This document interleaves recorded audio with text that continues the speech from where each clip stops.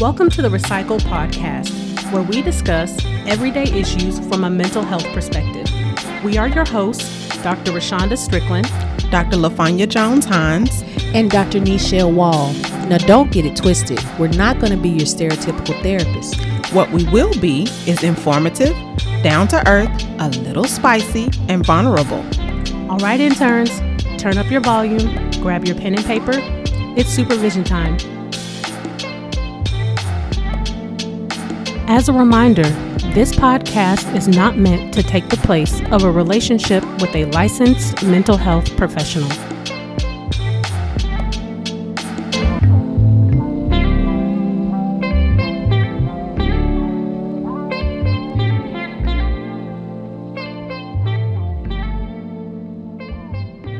Welcome back to session 117, Shrink Wrap with The Love Life of an Asian Guy, aka LAG, aka Ranier, Maningding. Today's mood music is brought to you by Miguel Vogt from the soundtrack of Crazy Rich Asian. Y'all, so we got a treat for y'all today. You know, we love Ranier. So excited. Yes, we're so excited to have somebody famous on our podcast. So just to give you just a little bit of background about him, because he can definitely speak for himself, as we love his voice. Ranier Maningding is the founder and chief brand officer of LAG Media, a branding and strategic communications agency for BIPOC creatives and progressives. LAG Media works exclusively with BIPOC content creators, small business owners, activists, and nonprofit organizations to build sustainable brands committed to activating social change. Mm-hmm. How about that, LAG? Mm-hmm. Y'all welcome The Love Life of an Asian Guy, aka Ranier. Yay! Hello. Thank you so much for inviting me onto the show. I appreciate it. Absolutely. Thank you so much for accepting our invite. We really appreciate it. This is something we've been wanting to do for a while. So we are super, super excited to have you and appreciate you taking that chance on us and with us. Yes. When we reached out to Ranier a long time ago and was asking him questions and he responded, y'all, we were so excited. You would have thought Janet Jackson had said something to us, because we was like, oh my God, somebody famous said something back to us. It's little things, you know, that connection, you know, and the fact that he's like interacting with his folks that follow him is so cool. Yeah. So we wanted to start off by asking, you know, what do you have going on currently? You know, what do you have going on in the future? What are some ways that if we were going to expand into your audience, we'd be able to figure out what you got going on? Well, you know, the past 2 years have been, quite the roller coaster. I started my branding agency right when COVID, came and disrupted all of our lives. And so I had, a short amount of time to kind of buckle down and jumpstart this business. And so it's been really fascinating meeting all different types of people, connecting with different businesses that I had no idea were within the network of our, LAG community. And so now I'm just trying to have the agency grow. We're trying to reach out to filmmakers and lawyers and doctors and documentarians and politicians. And so I can't wait to see what happens. If the last 10 years of me running my community has been any indication of what might come to the future, then I just got to say that I'm really excited. Yes. Oh, wow. I think one of the things that we really appreciated about, we were followers originally before we started working together. And I think one of the things that we really appreciated about you was your advocacy for, Black and brown individuals. So one of the main things that I was wondering was, what have you seen as far as changes in access to mental health for the Asian or Asian American community? So, I can only truly speak from the Asian American perspective, but I do have some thoughts overall. And I'd say that I feel like there's definitely more Asian Americans who are speaking about mental health They're pursuing careers in mental health. They're developing brands and platforms designed to increase access to mental health services. But I still believe that the idea that mental health is even a valid concern is still heavily in contradiction to how a lot of Asian families were raised to believe that, emotions and your feelings about all this don't even matter, and that all that actually matters are the material successes, the material wealth. And so, in Asian communities, the idea of saving face is huge. And so image and status and reputation and brand can be everything to a lot of these Asian families. And so, I've always talked about how a lot of Asian families sometimes feel like they're run like organizations and companies. And a lot of these families and parents will treat their kids kind of like employees. They'll feel like they need to dominate and control their life path at every step of the way, all in the name of, we just want what's the best for you. We want you to go to a good college. We want you to make a lot of money. And I just think that this narrow-minded focus on material success just becomes the justification for a lot of toxic behavior. And so, when family members who do end up speaking up about this abuse and the stuff that's been happening in their family, when they do talk about it, they get stigmatized and they get pushed down for bringing these things up. And it just ends up further perpetuating the problem by forcing people in the family to hold in secrets and hold in different experiences because they don't want anybody to think that anything's wrong. Mm-hmm. So although there are more Asian American health professionals, we definitely need more conversations in terms of mental health in BIPOC communities and Asian communities, and just more education and information in general. Absolutely. Yeah. What do you think happens in the Asian community that will allow them to now start participating in mental health services? What do you think has changed? I think what's ultimately changed is a lot of millennials and X-Geners are taking to social media because it's been sort of this alternative outlet outside of just talking amongst your friends or talking amongst your family. But it's just been sort of this online journal of people like myself who talk about our experiences with mental health. And I mean, for me, over the years, talking about what I've gone through at work or in my family or in my culture has inspired other Asian people to say, you know what, I can probably talk about that too. I have a very similar experience. And I think that is ultimately what needs to happen. You just need to have a few people who are, the battering ram who can just crack the door open and leave some space for other people to feel like, hey, there's room for me to include my voice in here too. Absolutely. Okay. Do you find that there are differences between first generation and second generation?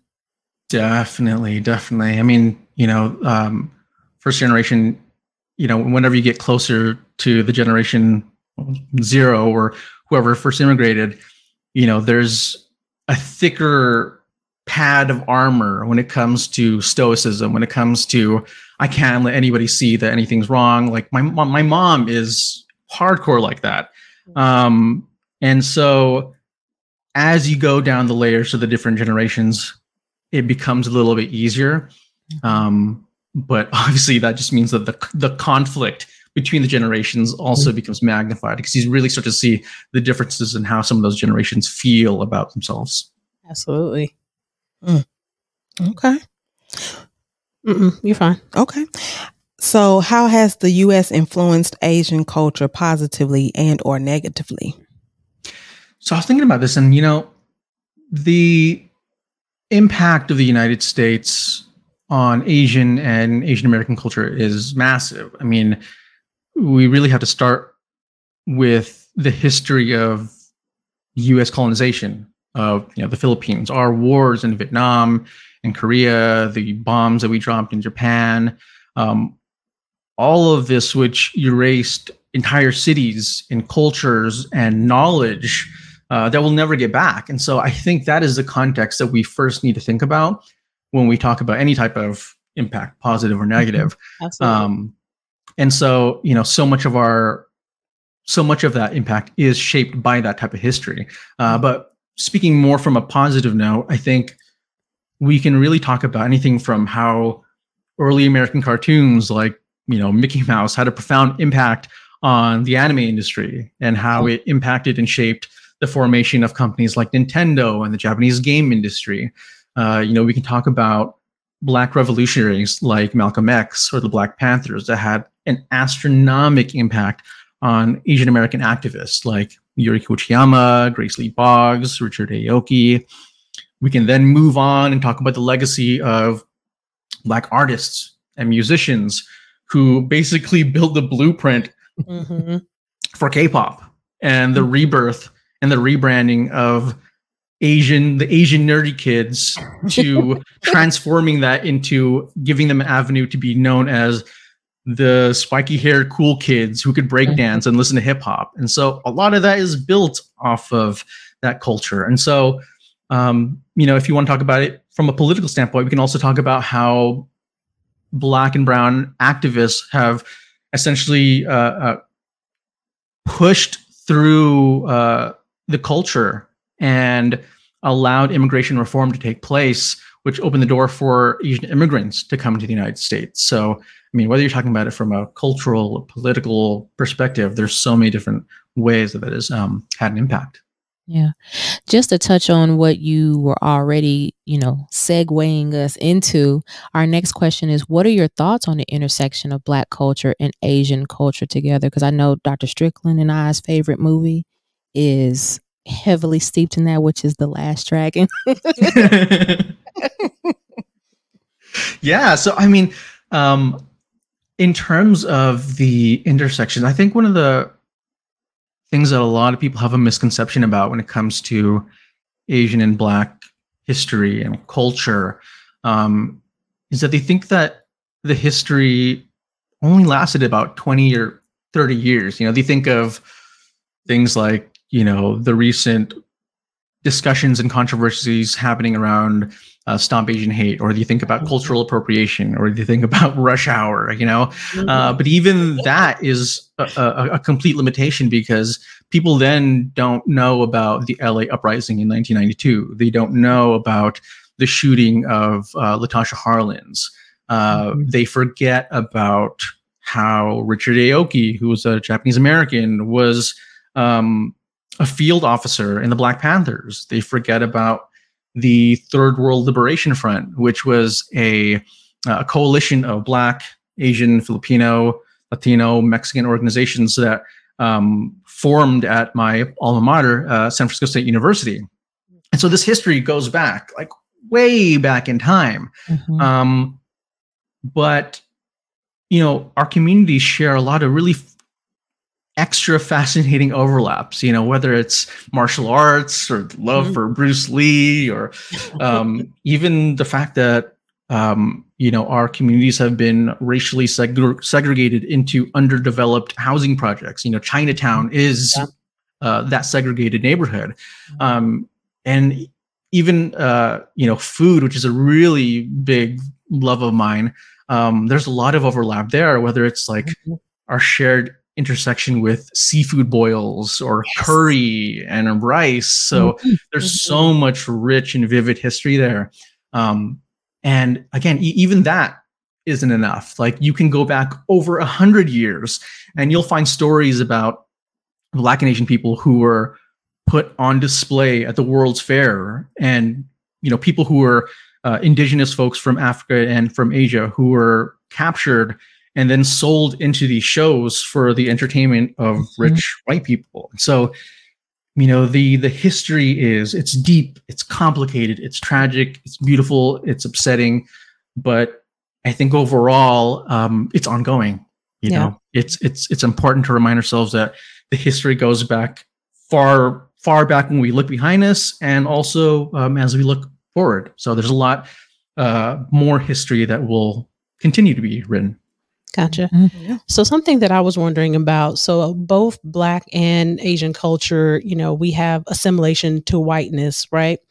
But do you find that younger Asian individuals are much more comfortable not necessarily following that route versus older Asian individuals, more wanting to assimilate and appear, kind of fall into that positive stereotype. Mhm. Go ahead. I was listening. Oh, you took a breath, so it sounded like you. No, I was turning my face to Gotcha. look at him to talk. So I'm just wondering, like, is that more of a age differential, or is that more just a personality differential? Like, what have you kind of seen? There's a lot of interesting overlap because it can be it could definitely obviously be a personalized thing, but it can also be a generational thing. It could be a regional thing, because there are differences between, when you talk about how a lot of Asian people who grew up in the Bay Area, like me, who grew up around other Asian people, and you didn't really feel like there was this absence of Asian communities. And you can compare that to the way that certain Asian people who grew up in Utah and Texas might feel, and it's totally different. And I found that you can see really interesting mixes. Like, you could see Asian people who grew up in the Bay Area in a really diverse neighborhood who, because they didn't feel consistently ostracized for being Asian, they think that race doesn't matter. They feel like, well, I got through life, by my own hard work, and, race doesn't matter.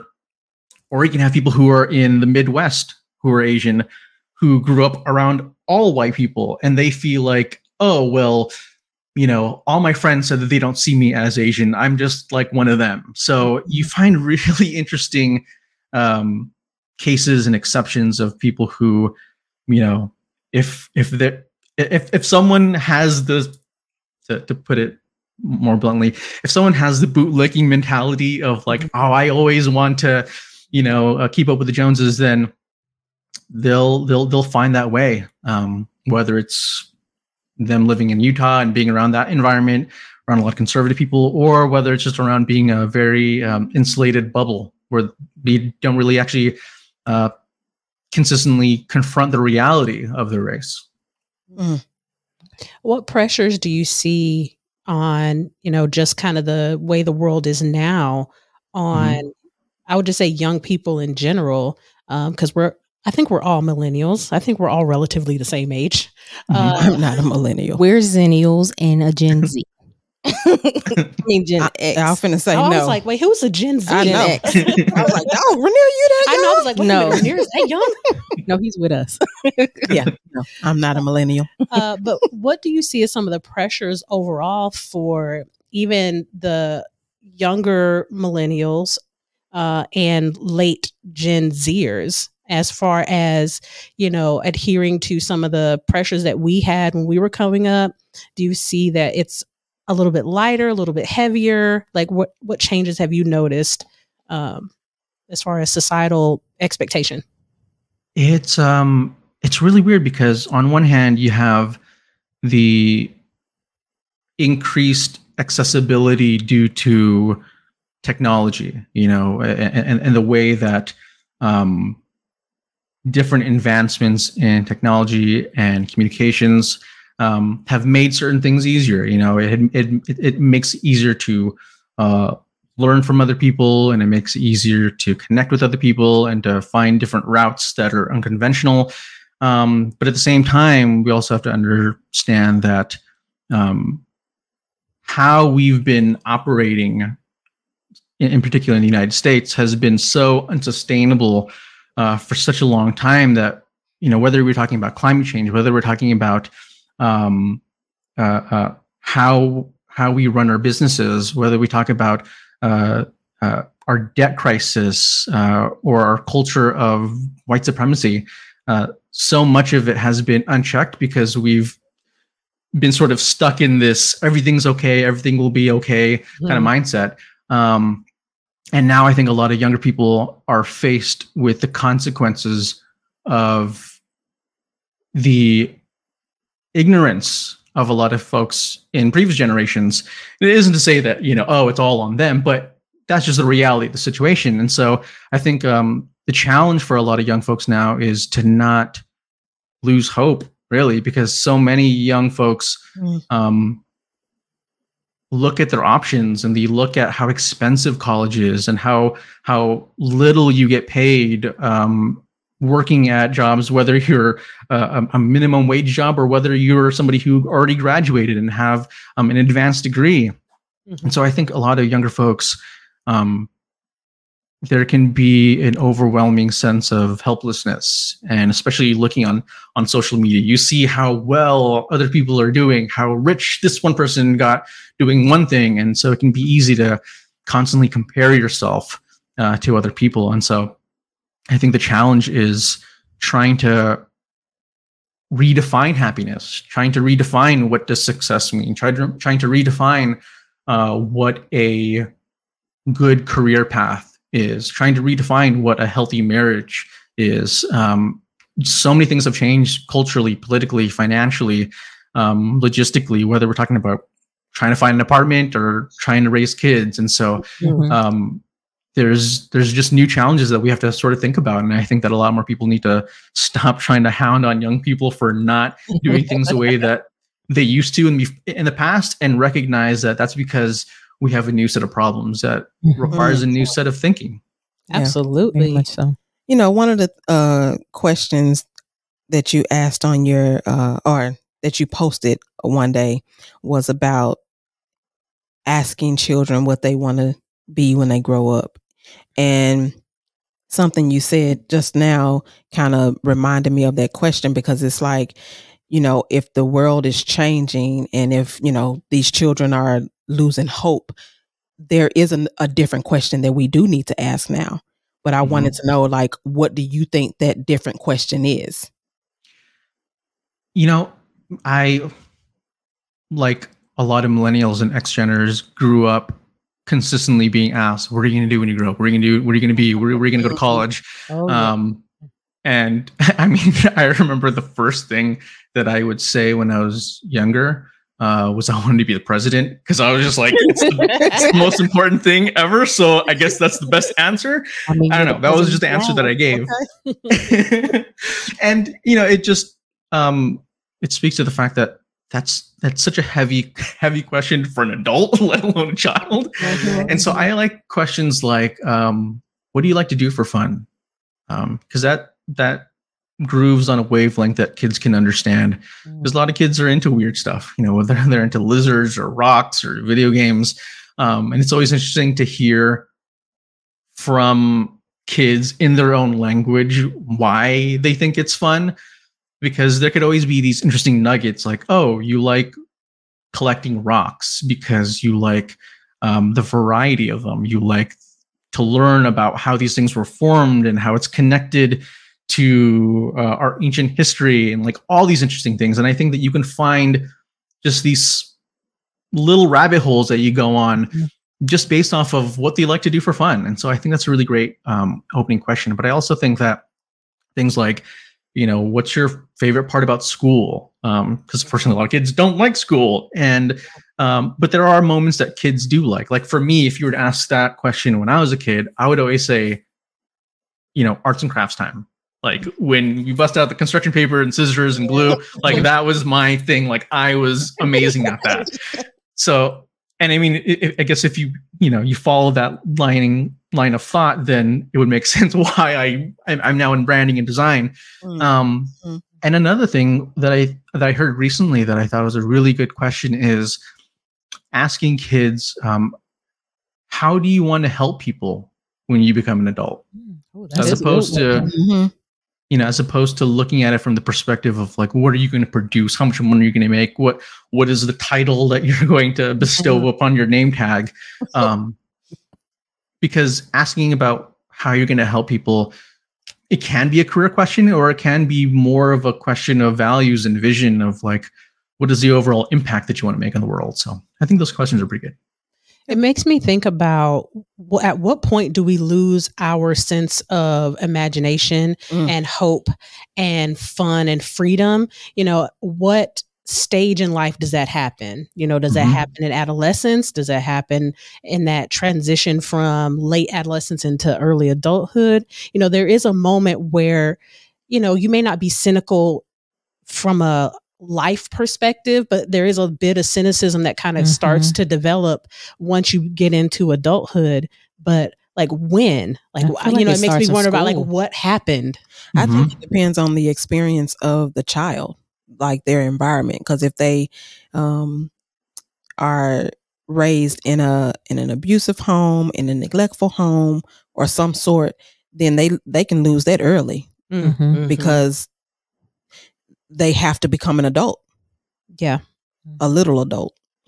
That's why I like the questions that you pose, because they're different. You know, it keeps that life thirst alive versus, like you said, pigeonholing you into a title. Yeah. Because most of the things that we've all listed when we were younger were titles: teacher, doctor, lawyer, and they're very specific and very traditional.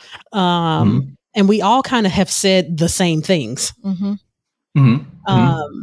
Yeah. And I was just wondering, like, you know, I wonder what happens. Is it our parents? Is it, you know, I mean, even for me, exposure. Even for me, you know, it's like you know, LaFonia, you were talking about, you know, depending on the household, you can get introduced to that really early. That was the case for me, you know, especially being in an immigrant family with 4 kids, me being the youngest, my mom always being at work.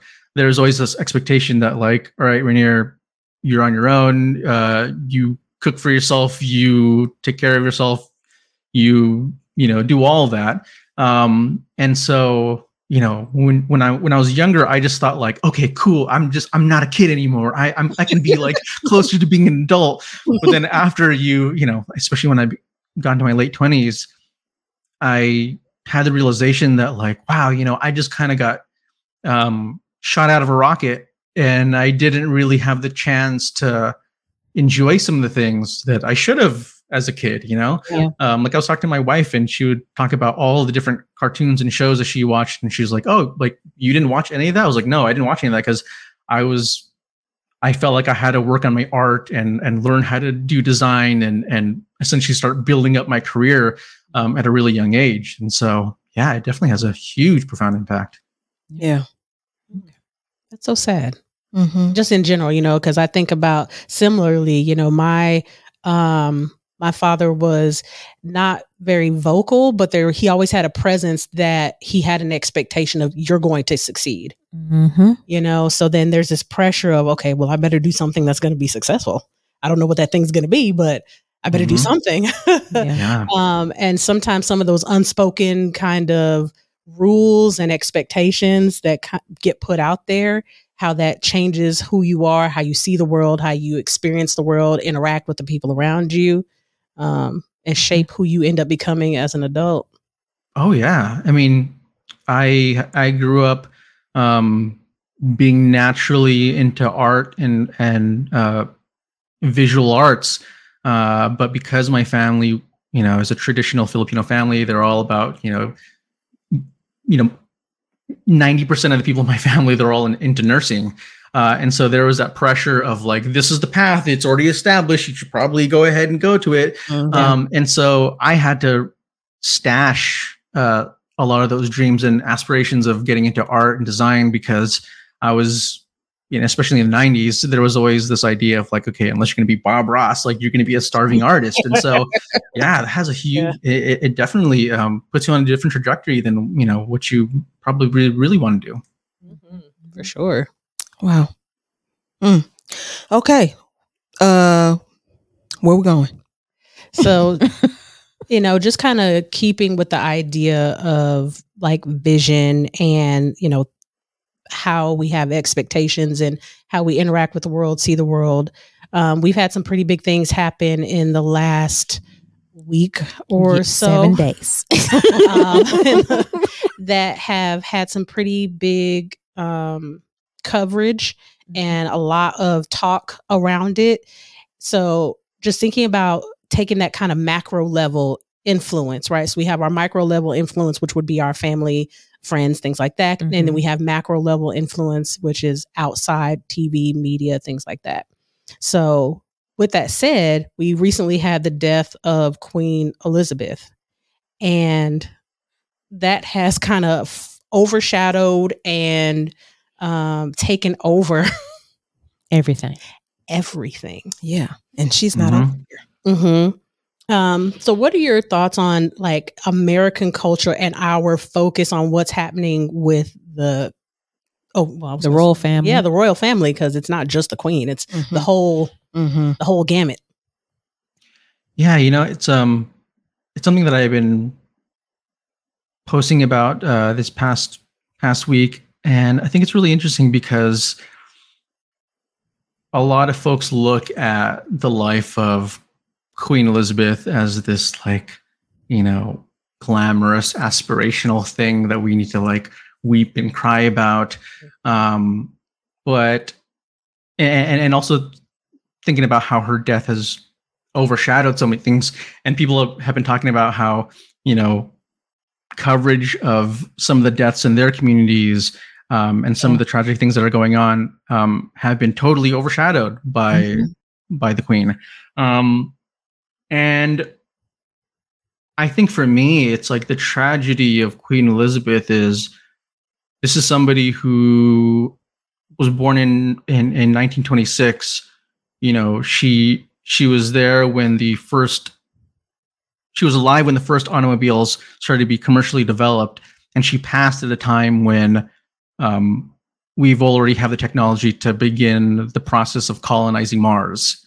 And to think about the enormous gap in progress that has happened over time, and then you think about you're the face and the benefactor or the beneficiary of the British colonial empire, and within the almost 100 years that you've lived, what have you done? What is the totality of your impact?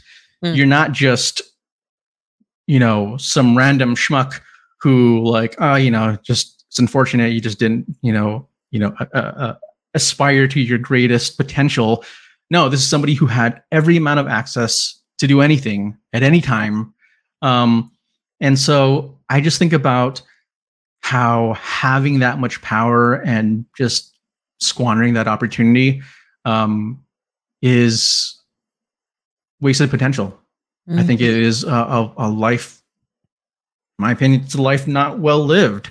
I saw an article recently about how here are 5 reasons or 5 ways that Queen Elizabeth quietly took a stand. And I'm like, first off, why quietly? Like, there's no repercussion. They're not going to take your crown for speaking up about something quietly. And some of the reasons were oh, she drove a car in a country where women weren't allowed. I was like, okay, cool. Another one was she wore a pin that Barack Obama and Michelle Obama gave to her when she met Donald Trump.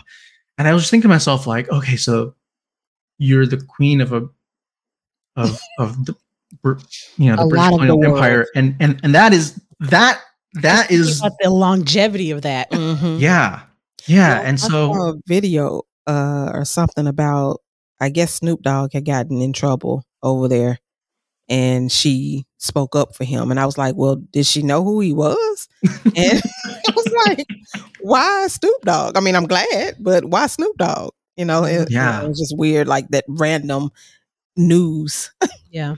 I don't think a lot of the British were prepared for the BIPOC community to be fine with her passing. Yeah, because the BIPOC community, like Queen Latifah, no. Yeah. Yeah, we were just, I was like, okay. I literally text my mom and she was like, oh, about time.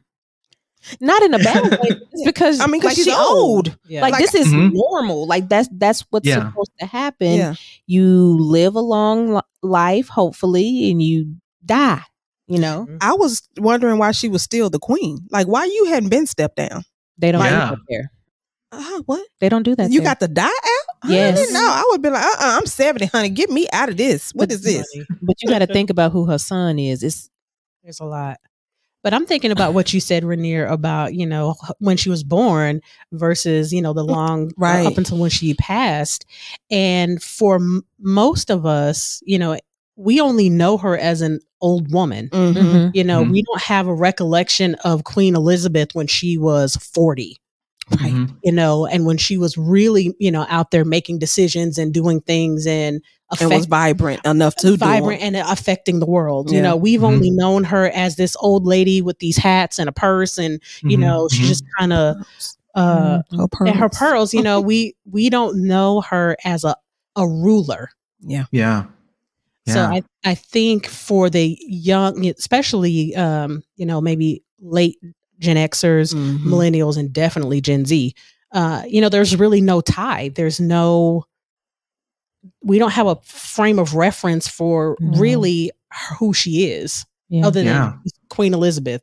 And then there's been this huge opening up of the dirt that is connected. Yeah. Of course, most of us are always going to know Princess Diana and, you know, that whole situation. And even Meghan Markle. Yeah, but I'm saying, like, we know that for certain. But then you get to talking about the genocides, you get to talking about how many blood jewels they still have, and just all, and it's just like, okay, well, this is happening.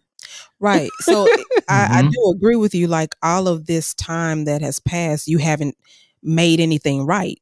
You haven't returned any spoils that was stolen or kept, or, you know, like, you haven't made any effective changes over here, which is why I don't understand how her passing overshadowed people over here. Like, anybody. It could have been our next door neighbor. Anybody. Yeah. So sad. Yeah. Well, yeah, and that's just, you know, that's the unfortunate, you know, that's the unfortunate tragedy of life. You know, it's like you could be a very wealthy person who does nothing, and you'll get, you know, 1 million people coming to your funeral, but you could be a person who is making lasting, real change, but, you know, because people don't know you as much, because you're not as rich, you know, that impact won't be as well known. Yeah, so true. And the thing about it is, you know, our hearts go out to her family, because, of course, regardless of how we view her, her family still loved her. Yeah, that's still somebody, mama, auntie, granny, great granny, all that. Yeah. But as the monarch, that doesn't really hold a lot of weight for many countries. Right. Yeah. You know, but, you know, to segue into our next part with, you know, thinking of the relationship that she had with Meghan Markle and her grandson, Harry. And she has said herself several times that she did like her. The media did not like her, or it still continues to not like her. What recommendations can you give to other interracial couples in combining the cultures? You know, because that can be a difficult thing for people from two of the same cultures, but you got these two on opposites. You got the American and the British. You got the biracial kid that's a celebrity actress, and then you have this military white ginger dude. So what are your thoughts on that? You know, I a lot of my work early on the Love Life of an Asian Guy was about interracial dating. And so I think that the prevailing recommendation that I'd have for a lot of interracial couples is, don't mistake yourself for being this, you know, superior third eye seeing interracial person. Because I think that, you know, there are too many people who think that their interracial relationship makes them wholly unique, like supremely intelligent and hot because they were able to cross over, and that because I was selected, I'm better than somebody of the same race as their partner. And so I just say, you know, don't assume that being with someone means that you understand their people. There are way too many people who are like, oh, I'm with the Asian dude, so I get it now. Like, you get what? You know, dating a Black woman, dating an Asian man doesn't mean that you've absorbed what it means to be them. And so you have to, on your own, you have to investigate the social, the political, the cultural aspects of what your partner experiences, you know, their heritage, because that's part of your life now too. And so you should be able to have a deep understanding of that experience, especially since, if you're going to have children one day, then that's going to be integral to your children's identity. And you're going to be able to have to pass that knowledge on, or else you end up with a lot of these perpetually confused mixed race children who are like, what am I? And so, I've always loved this idea that mixed children or interracial couples shouldn't have to look at themselves as fractions, as I am 50% of this or I'm 50% of that, meaning I can't be fully proud of this because it's not entirely me. I saw this book in the Japanese market, the Japanese bookstore, and it was like a booklet of a bunch of biracial Asian people, and there are a bunch of photographs of these people, and then they wrote down a message. And one of the messages that always stuck with me, like just for years, was a photo of this dude who was half black and half Japanese.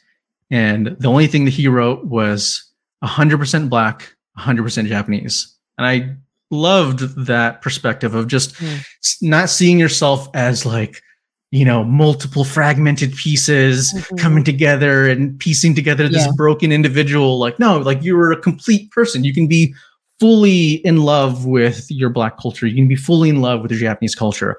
And so you should be able to feel like you can be wholly yourself in all different parts of that culture. No one side should be hidden or obscured. You should understand and learn the good and the bad parts of it, the differences and similarities, and also recognize that interracial couples, you can start new traditions and write new narratives. It doesn't have to just be based off of this shallow understanding of stereotypes or trying to break those stereotypes. Yeah. So, when you're dating and you're, of the same race, it's difficult to communicate because people don't know how to communicate. But when you date in interracial relationships, do you think there needs to be a different type of conversation, or just conversations still just need to be had?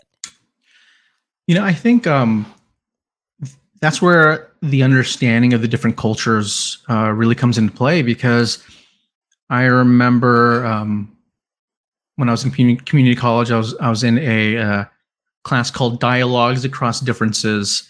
And they were talking about just the ways that different cultures communicate, the way that more Western cultures wear their opinions on their sleeves, whereas in a lot of Asian cultures, they reserve that. And it isn't to say that, okay, every Asian person I talk to is going to be like that, but it just provides the context. So that, okay, my partner is talking this way and they're being very emotional. It doesn't necessarily mean that they're mad. It's just that they have a different style of communication. And so I think understanding communication styles, understanding how culture impacts those communication styles, like, that also has a profound benefit when it comes to understanding your partner's families, because that's an entirely different thing that you end up having to deal with, because, your partner might have shades of connectivity when it comes to how they communicate relative to their culture, but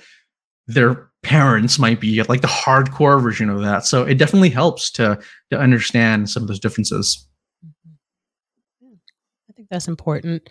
As you were kind of talking about all of this, it made me think about this video that I saw on YouTube the other day of a man that was Black and Japanese, and him and a white woman they live in Japan. Well, he's from Japan, but she is an expat. And they were walking around the street, and they were doing the whole thing where like they pretend they don't know how to speak Japanese and just wait for people to, say something, and then they speak in Japanese. And how many people looked at both of them and said, "Oh, your Japanese is so good." And the guy was like, "Well, no, I am Japanese." And they kept continuing to tell him, "Oh, but your Japanese is so good." And he was like, no. I am Japanese. And it was just like, there was this disconnect. So he then had a little bit of an interview piece later on. And one of the things that he talked about was the struggles that his father had. You know, his father was Nigerian and his mother was Japanese. And he talked about the struggles that his father had and the struggles his mother had while he was growing up, along with the ones that he had. And it was so funny to hear how different all of their experiences were. That, you know, his mother's struggle was, you know, people not believing that he was her son. And then, you know, his father was kind of like the perpetual foreigner. And then he, you know, people not believing that he was, you know, Japanese, because his primary language was Japanese.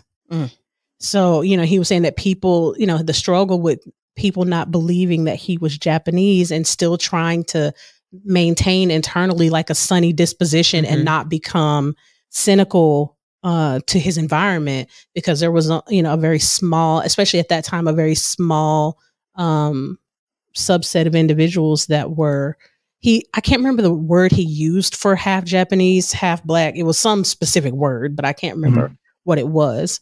But he was saying, you know, it was really difficult to maintain a positive, healthy outlook on himself and the world.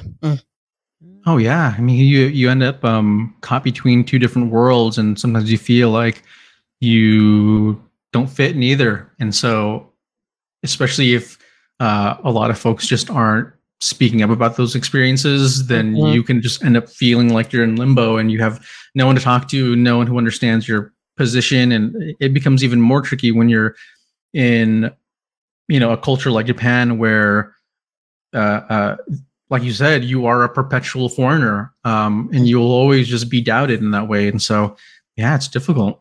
Yeah. Dang. That made my heart hurt for him. As I was watching, I was like, oh, that's so sad. Oh, yeah. So then what about for yourself, you know, as an Asian man, you know, what have you seen or what have you experienced as far as stereotypes, you know, belief systems from, you know, the people in your environment? I mean, throughout my life, there have been so many different stereotypes that I've had to try to understand and really unpack. Because when you're younger, you hear a lot of this crap, especially being a young boy, being on the internet, growing up on the internet, and people just lobbing racial slurs and crap at you. And so there's so many different fronts, from whether it's, you know, the emotional stereotypes about what it means to be Asian mentally, or in terms of your relationship to other people or sexually.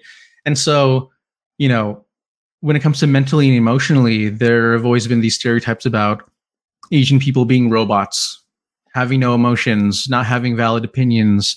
And that has contributed to a lot of Asian people's input in organizations or schools just not being valued, and us being seen as primarily workhorses. You know, you're only valued based off of your output and your productivity. And so, you know, I had to learn how to value my own emotions. I had to learn how to share my own candid opinions, so that way I could empower myself, essentially, because I knew that, okay, I can do this, and hopefully I could pass that on.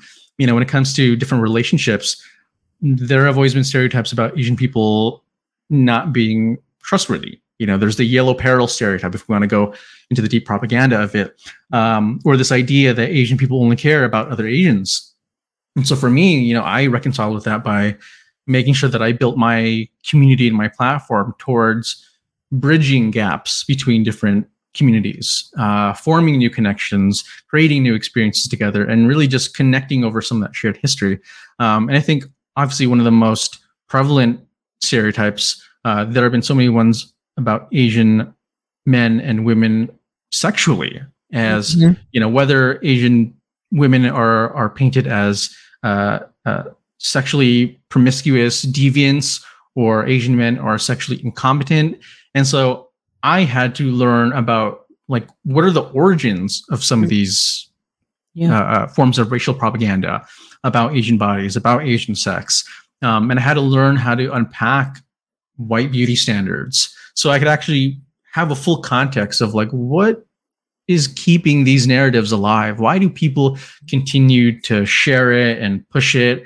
And when you learn just how a lot of these stereotypes function, you just, it all boils down to dehumanization and humiliation in order to exert control. And so I think learning about the history really just allowed me and a lot of other people of color to take back that control, to be able to write our own stories and share our own experiences about what our sex lives and our sexuality are like. Because, you know, to kind of tie it all back together, the love life of an Asian guy was that attempt for me. You know, I was 18, 19 years old when I came up with the concept, because I was like, you know what?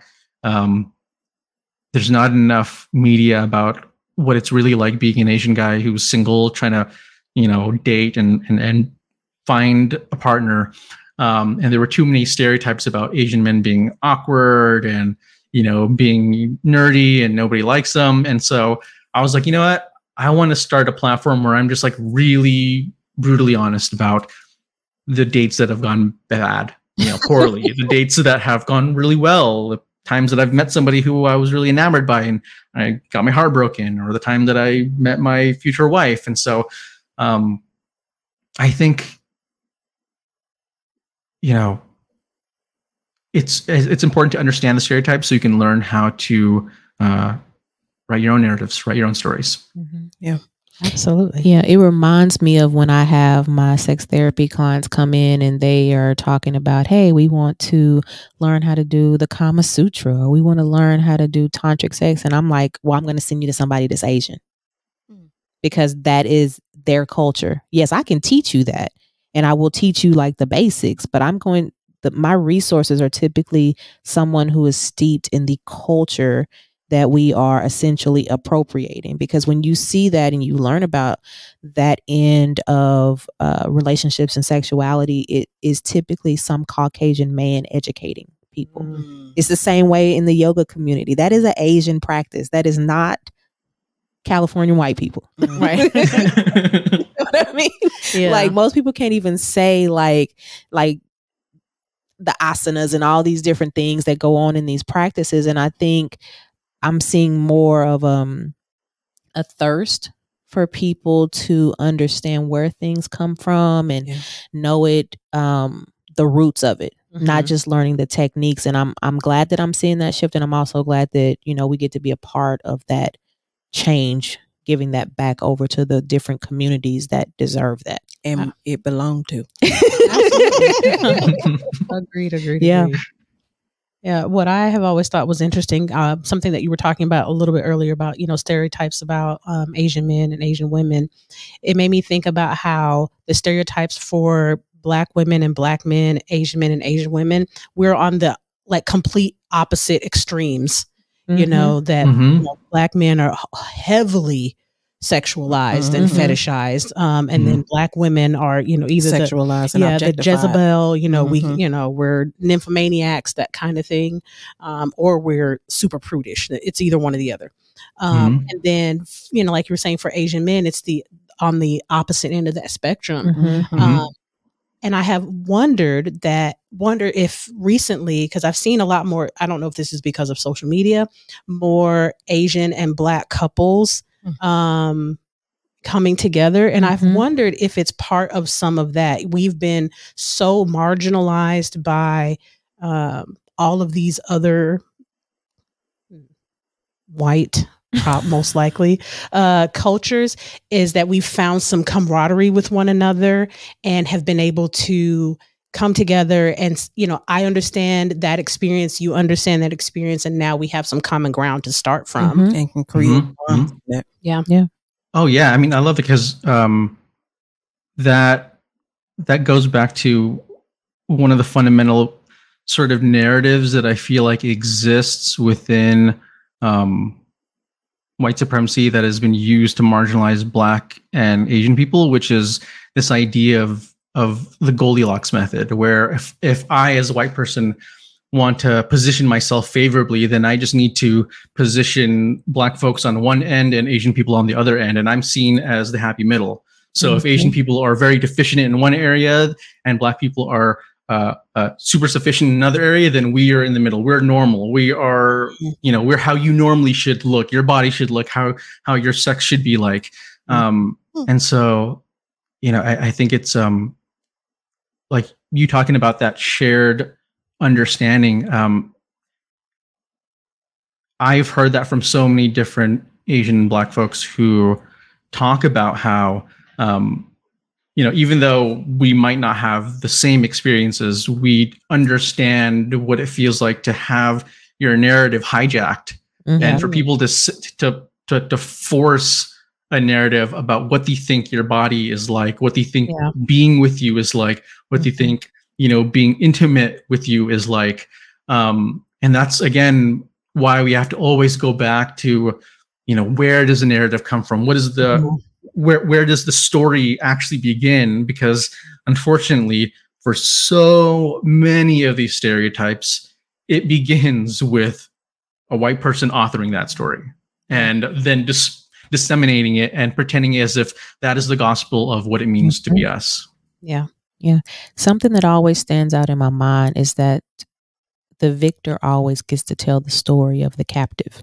And it's not until more recent years where the descendants of those captives, across the board are kind of taking those stories back and trying to understand what is real and what isn't. And you're like, oh, okay, that was fake. Y'all been telling me this fake story for all these years. Oh, and they sweating bullets. They trying to hold on to these lies. I can't tell you. I went to an event last night, and it was for the premiere, an early premiere of the Warrior Queen, or the Woman King. The Woman King. Let me get my English together.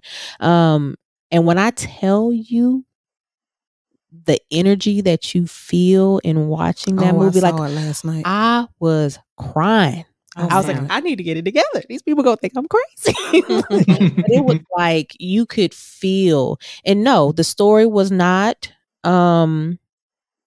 without blame. It told the real story of how there were some African participants in the slave trade, but it also told this story of redemption. It told this story of getting your life together, facing your demons and different things like that. And those are not the stories that a lot of people of color get to see. We see the enslavement.